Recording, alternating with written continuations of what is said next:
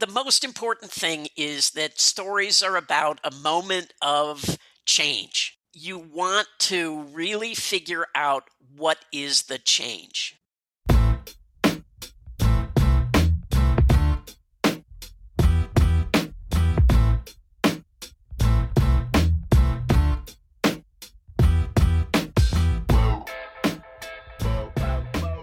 Hey there, and welcome to Grit, True Stories That Matter, a weekly podcast on the art and craft of the personal narrative story.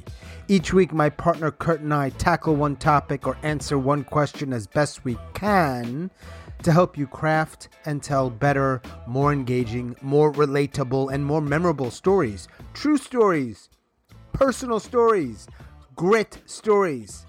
Usually, Kurt and I have one feature storyteller, and he and I talk. In an effort to be more inclusive and build this community, we've added some one-on-one interviews. Sometimes it'll be me interviewing somebody, and sometimes it'll be Kurt. This week, it's me, talking with Richard Munchkin. I met Richard back in March. He lives in Las Vegas. He's got a rich and interesting life. But mostly today, we're just talking story. Before you hear from Richard, though, a couple of things. Kurt's got a class starting real soon, 22nd of February. So if you like this stuff and you want to learn some more, Kurt's a great teacher and a really good guy. Check it out in the show notes. We also have a couple of events coming up soon. The next one, this Sunday, a 99-second story slam. You can participate as a storyteller or just hang out and watch. It'll be a lot of fun, I promise. Okay, let's dive in. I met Richard Munchkin in either March or April, probably April of 2020, just after the lockdown. I have no idea how we actually met Richard. Do you recall how our paths first crossed? I think it was either your first 7x7 or it may have been John Papernick had a storytelling event, and I may have seen you there first. Yeah, you've been one of the handful of people that have been involved in certainly not only my stuff, but a lot of the stuff that I've been doing. So I appreciate that. So I'm curious how you first got involved in this style of telling stories or crafting and telling stories. I was living in Los Angeles and I was working in film and television. I want to say it was 15 or no, it had to be more. Mm-hmm.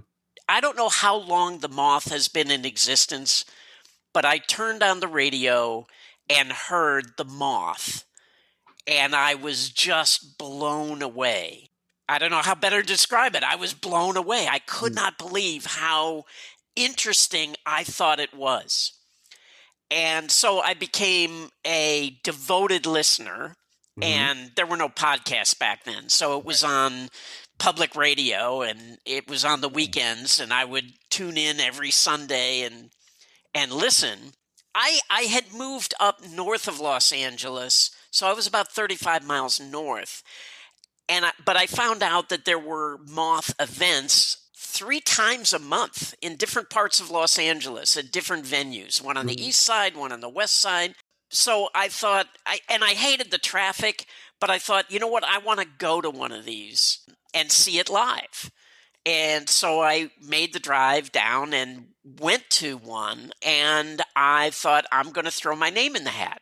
And I didn't really know much about storytelling. Well, I kind of did because I was working in film and television and I had written screenplays, and I was somewhat of a writer, although I hated writing. Writing was usually a vehicle for me to be doing something else, like acting or directing. And I was part of a writer's group. So I understood a little bit about structure, and I understood a little bit about economy of words. When you're writing screenplays, the mantra is, when in doubt, cut it out. Anything extraneous you want to get rid of. So I went to the Moth. I threw my name in a hat. And I don't remember if it was the first Moth I went to or the second, but I got called. Wait, hang on. What's that feeling like? Do you remember? Yeah, I was excited. I was Okay. really excited because, I'd been an actor since I was 13 years old. So I wasn't really nervous about being on stage and speaking in front of people. Hmm. But I did have that sort of nervousness and excitement of performing. And so I got up and I told my story, and I didn't win, but Hmm. thought it was great. And so again, because of having kids and living for kind of a far away with the traffic, I just did not go that often. I went to maybe 3 Moth events during that time, and then I ended up moving to Las Vegas. Another interesting thing that happened was, in listening to the show, the Moth has this pitch line. Yep. So you can go to themoth.org, and Yep. if you have an idea for a story, you pitch it. So I pitched them, and I heard back from them. Really? Yeah, they said, we're interested in this story, and we try to put together an evening where the stories are somehow related. So you may not hear from us for a while, but eventually we want to do this story. And when we do, like, we would fly you to New York, put you up, you would work with Wow. the director on the story. Oh yeah, yeah. If this is, I guess, for a main stage show. And then I want to say a year or two later, a friend calls me up and says, I heard you on The Moth. And I'm like, what do you mean you heard me on The Moth? And they had used my pitch as an example of what a good pitch should sound like, which was funny. I want to say, like, 5 years later, I emailed back the person that had emailed me and that I had spoken to. And I said, hey, it's been 5 years. Are you still interested in this? And they were like, oh, yeah, I remember you. I like the story. Eventually, we're going to get to it. I'd have to look it up, but I'm guessing that the original, pitch was like 2006 or something. And I've still never heard back. But the other thing that happened was, in 2014, I moved to Las Vegas, and I emailed them again. And I said, hey, if there is any city in the world that should have the Moth, it's Las Vegas. Like, people have the craziest stories here. Mm. And at the time, they're like, we're aware of Vegas, but, we have our own way of moving into a city, and, you should just start your own story slam. So I thought, okay, that's what I'm going to do. I'm going to start a story slam. Pretty quickly, I found a guy who had just started one, Mm. called the Las Vegas Story Slam. So I went to him. I was like, hey, I have time. I'm really interested. I will help in any way I can. And he said, great. And then very shortly after that, he had to move. Ah. So he left town and left me with the Las Vegas Story Slam, which I did. I ran that for 2.5 years, and then we lost our venue, and then COVID happened. But having the Las Vegas Story Slam, I was telling a story every month. I started thinking a lot more about how to craft these stories and hopefully improving somewhat. So if somebody's listening to this that has, maybe they've been to a slam or they've heard about it, maybe not, and they want to try it, that could be publicly, like a slam or another kind of story event, or maybe on Zoom, or maybe, I don't know, anywhere else, right? I've got this thing that happened last year. I'd love to make a story. Not sure what to do. First of all, I would say just do it. Absolutely do it. And, the first time, maybe you're not going to be great, but that's fine. Yeah. Just do it. The second thing is, I think you have to decide what story you want to tell, right? And I think a mistake that a lot of people make is they have some giant life story that started when they're a kid and they're still dealing with it or whatever. Mhm. And I would say, do not pick that. If you go to a party and you meet new people, I guarantee there are some stories that you tell when you meet new people, when you're just sort of making conversation, either that make people laugh or make people think are interesting or whatever. We all have these stories in our back pocket Sure. about things that happened to us, maybe when you were a kid or maybe with your spouse or whatever. Just sit down and make a list of those stories that you tell people that you always kind of know, Mhm. this is kind of a good story that I tell people when I meet them or things come up in conversation. the most important thing is that stories are about a moment of change. You want to really figure out what is the change. And you should be able to give a 3-sentence version of your story. I was lonely. Then I went and did a bunch of stuff. I'm not lonely anymore. Another place where people, I think, fail in the beginning is they have something crazy happen to them, right? When I was 6 years old, I went to a serpentorium and got bit in the face by a boa constrictor. That's something just totally crazy, right? So, of course, you're going to have a story about that. But the key then is to figure out, what did you learn from it? How did it change you? What made it different at the end? That's what people kind of don't realize, that that's what they need, that takes it from an anecdote into a story. Right. That's the key, is look for that moment of change. I want to add something to that, because I was in a conversation last night with some friends that have nothing to do with story. And one of the women there said, and you've probably heard this before in storytelling circles or teaching or whatever else, I don't really have any stories. One, when you redefine what a story is, and it's not just anecdote, it changes the stories that you might have. But also, I think tied to that is, people tend to think in terms of anecdote, like only these big, wild, exciting things count. Like, all right, I've never traveled abroad and I've never been bitten in the face by a snake. And I think it's very difficult for people to know. And sometimes it might sound like BS, is your life is far more interesting than you probably think it is. Oh, I agree 100%. Right.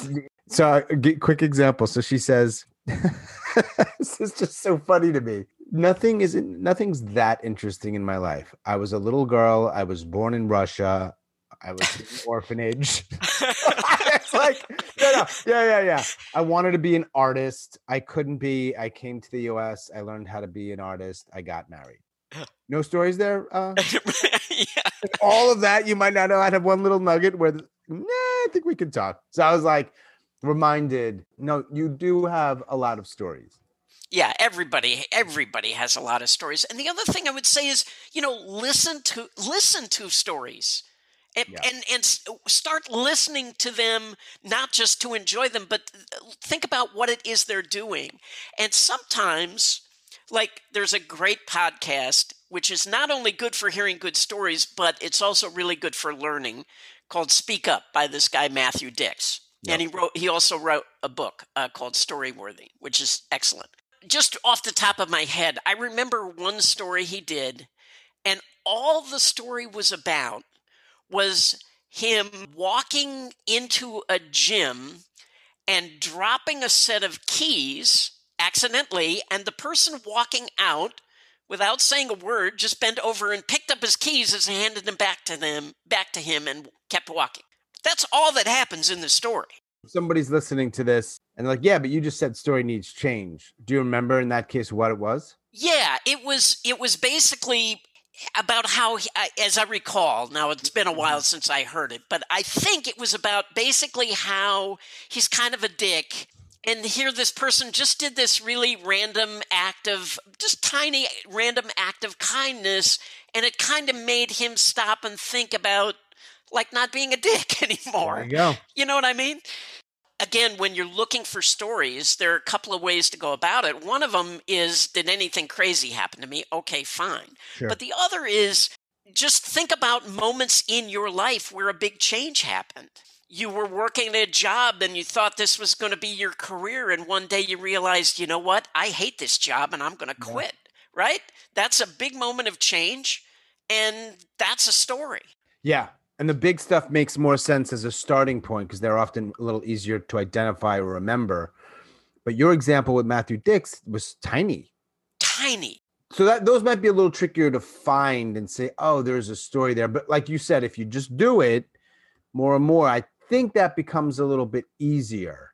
Yeah. Well, you start to recognize things that, oh, this might, I find that out in the world, right? I'm at the gas station pumping gas, and the guy at the next pump just says hello to me and starts talking.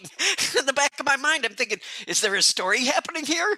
Like, I don't know this guy at all. And we just have this great sort of connection for 3 minutes. And then he drives away and I never see him again, So the story stuff actually informs the way you are in the world. You might actually behave differently for the possibility of a story. That's funny. Yeah. Yeah. And the other thing, and also people, when we think about big moments and small moments, and you say change, it's not only change like I lost weight. It also includes being aware of something you weren't aware of, or understanding something even in a slightly new way.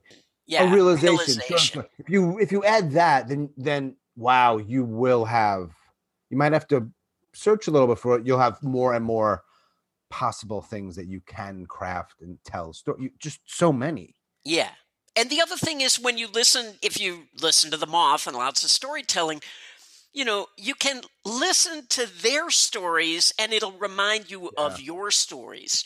And sometimes if you just listen at the end for how they changed, you can say to yourself, have I ever changed like that? Yeah. Did I ever realize I was being a dick and somebody did something and I thought, oh man, I have to stop doing that. One of the things I think that makes stories good is often relatability, something universal, right? So like you're saying, if you're hearing a good story more often than not, I can kind of relate to that. Yeah.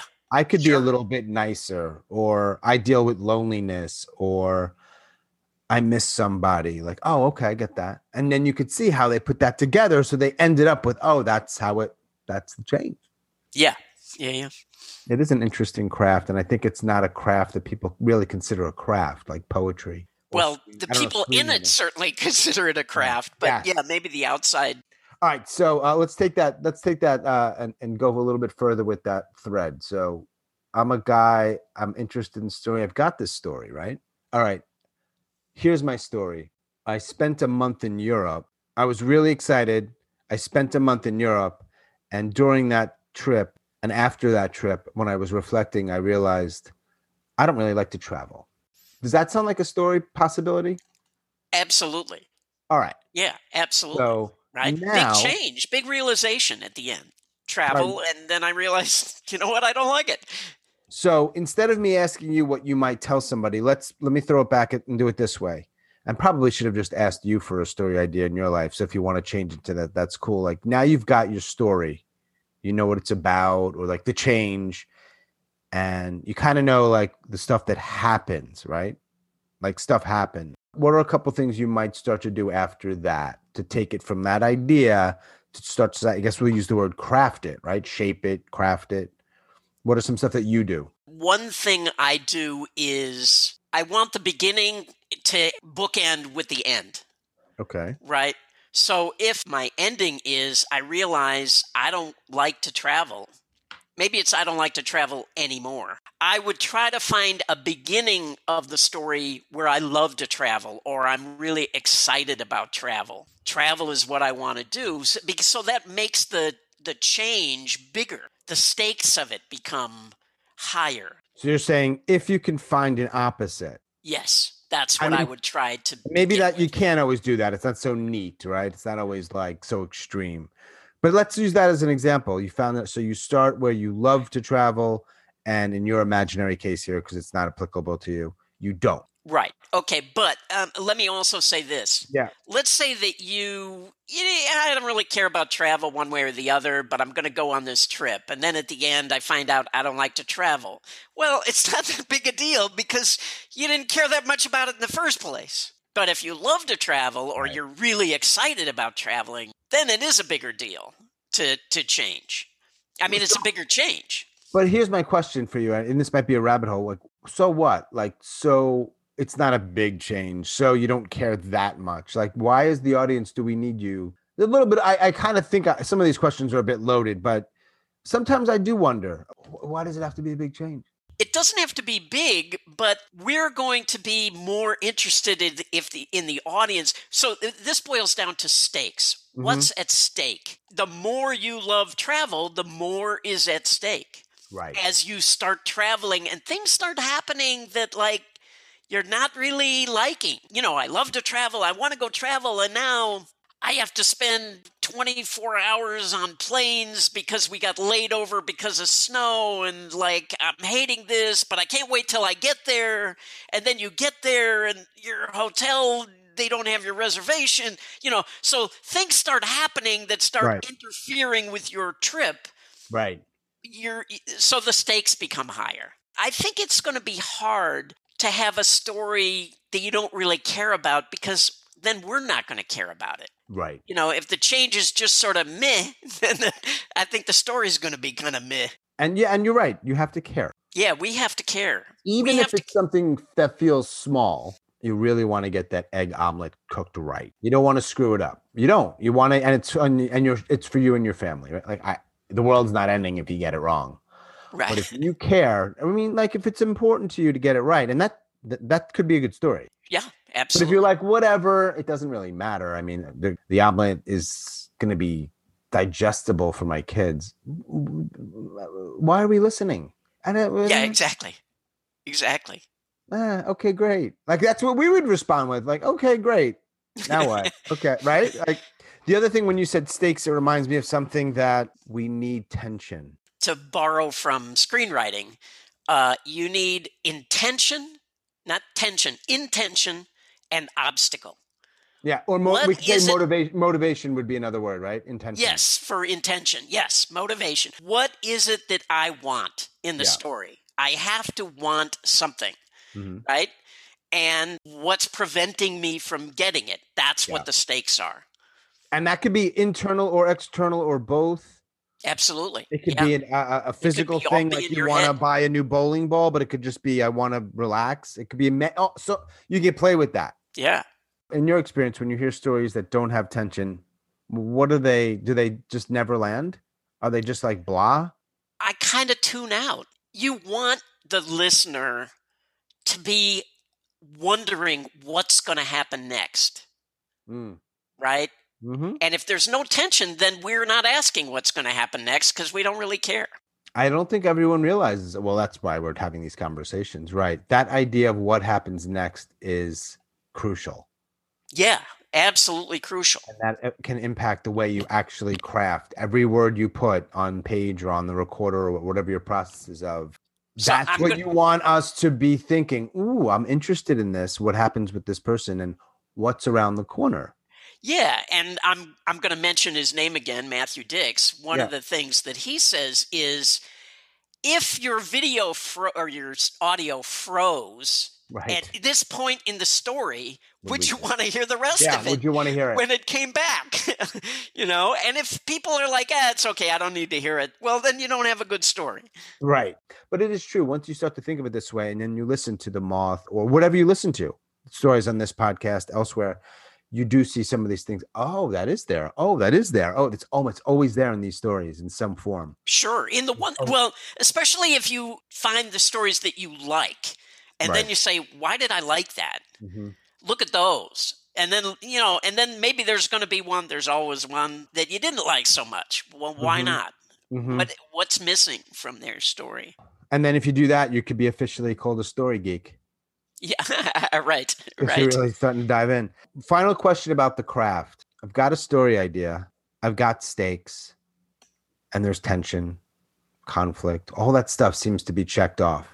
It's in my mind, but it's all there. What do I do to start crafting it? Well, so this is the hardest part of the craft, right?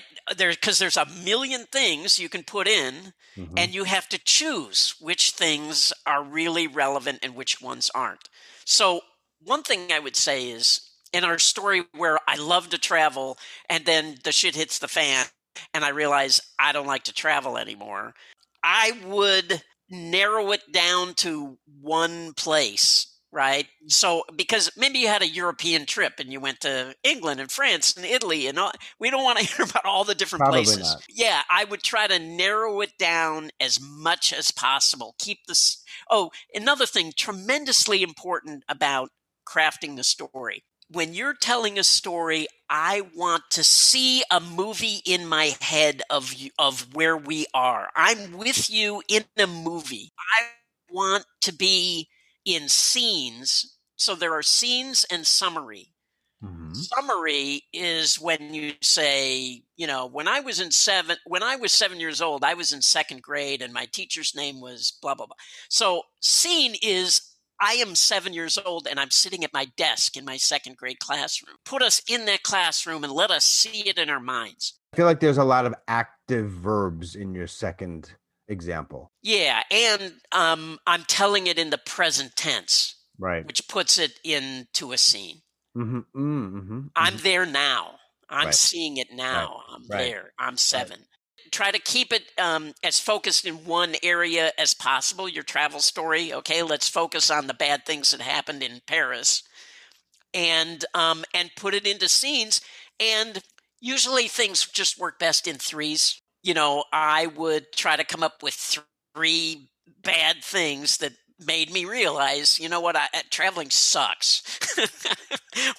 I don't want to do this anymore. So I would try to come up with 3 examples and I would try to put them all into scenes so that my audience is there with me, seeing what I'm seeing, hearing what I'm seeing. Sounds like a good start.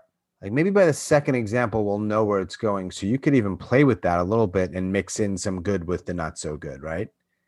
Sure. I mean, try to misdirect us a tiny bit. You want to still keep us on the edge of our seats here. Absolutely. Misdirection is great because it leads to surprise. And surprise is the best thing you can have in these personal narrative stories. To me, it's number 1. Number 2 might be humor. Yeah, for me, number 1 is surprise. If you can, because I have been driving the car listening to stories on Risk or The Moth or whatever, and literally my jaw dropped. Somebody said something and I was just like, oh my God, I can't believe that, that person said that or that happened.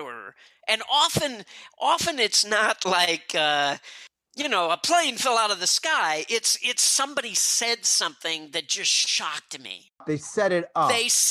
Yeah. If they started the story with that exact comment, or it probably wouldn't work. You literally have to craft the story so that becomes a holy shit moment. Or they give it away.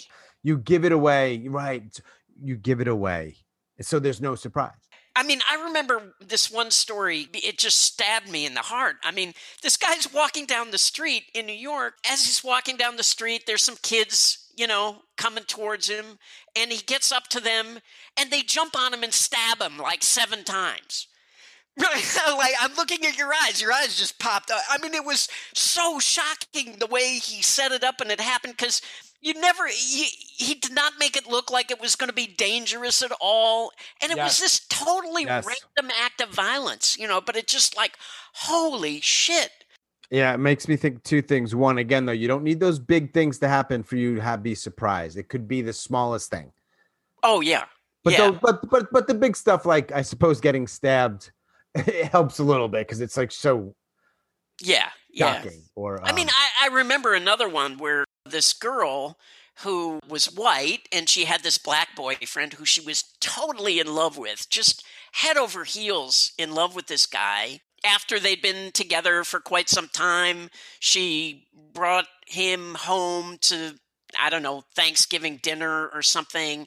And while they're sitting there, the mother isn't eating. The daughter says something about, aren't you hungry? What's wrong? And the mother says something like, I will never eat again as long as you are with that N-word.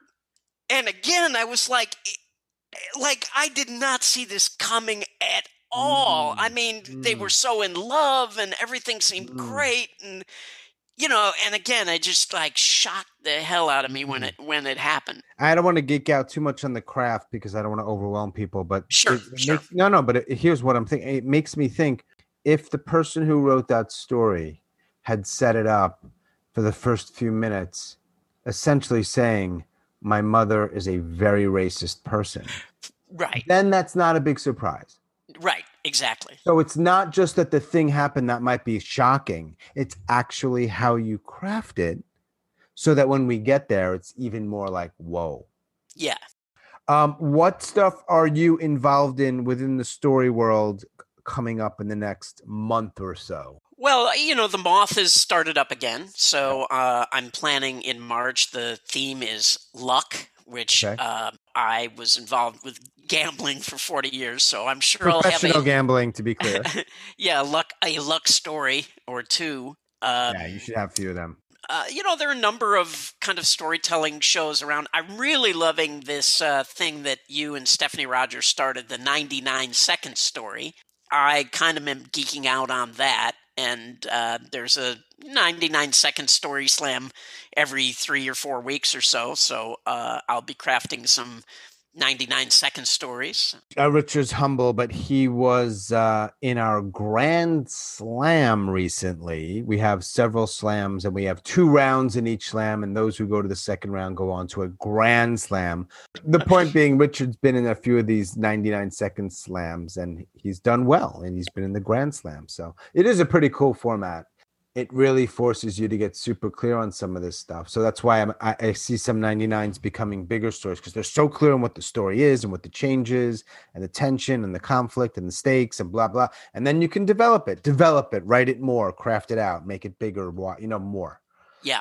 Kinda the cool. other thing I would say is, it is a great time to be a storyteller. I mean, COVID really helped storytellers, because now I can do storytelling shows all over the United States on Zoom. That's where they all are. So pretty much most of them, yeah. Or Yes. some virtual platform, right?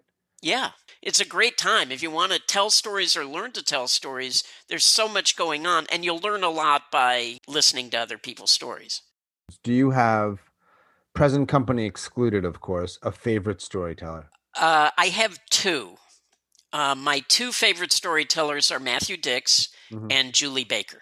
What's 1 or 2 things about each of them that you really like in their story or their style or whatever else? Well, with Matthew Dix, because he has thought about this stuff so deeply and worked on it so hard, you can just see how well they're crafted. I learn things from listening to his stories. It gives me ideas about crafting of stories.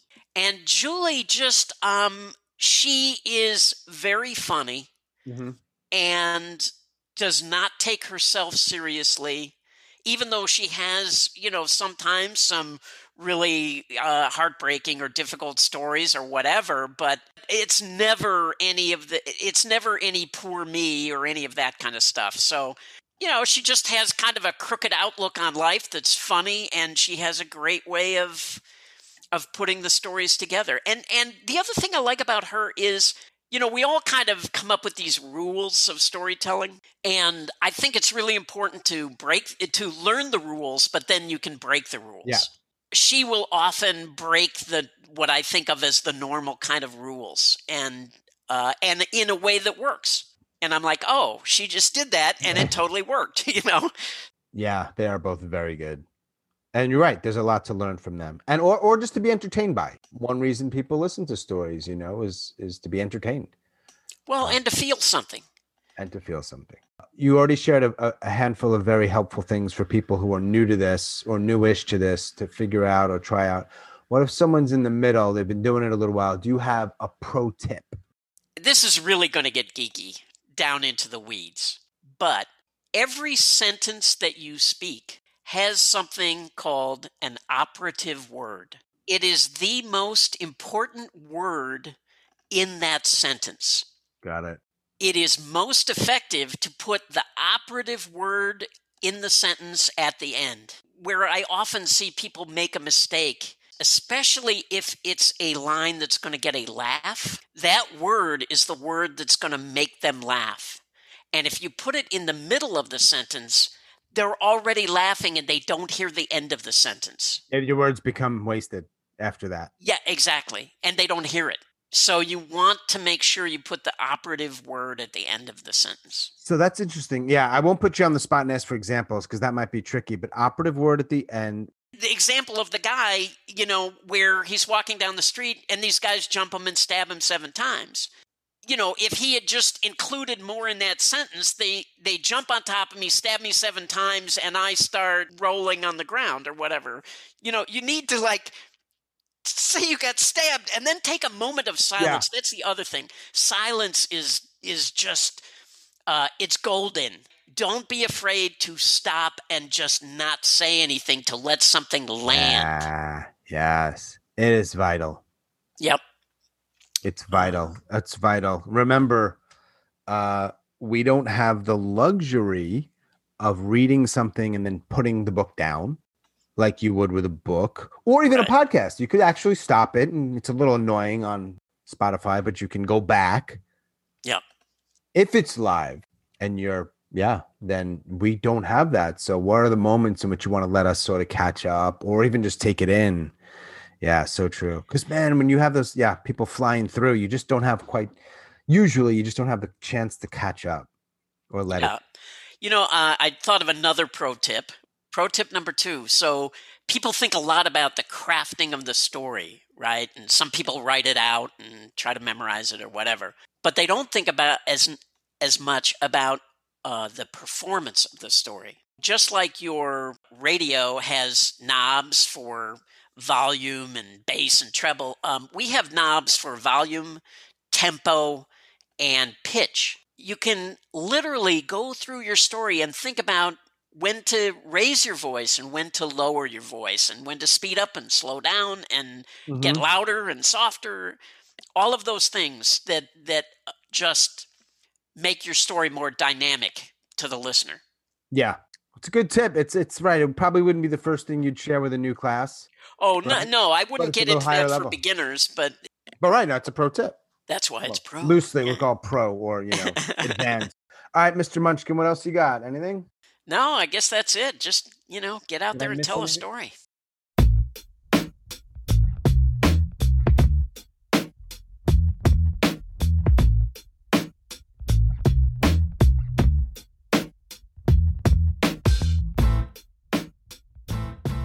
Thanks so much for listening. Special thanks to Mr. Richard Munchkin out in Las Vegas.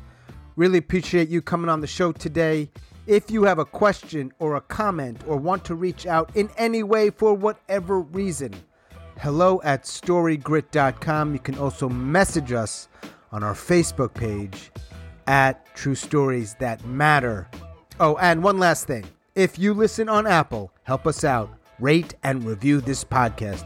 It really helps people find it. As always, thanks so much for your support. Check out the show notes for Kurt's upcoming class or Grit's upcoming 99-second story slam. That's it for now. Boom.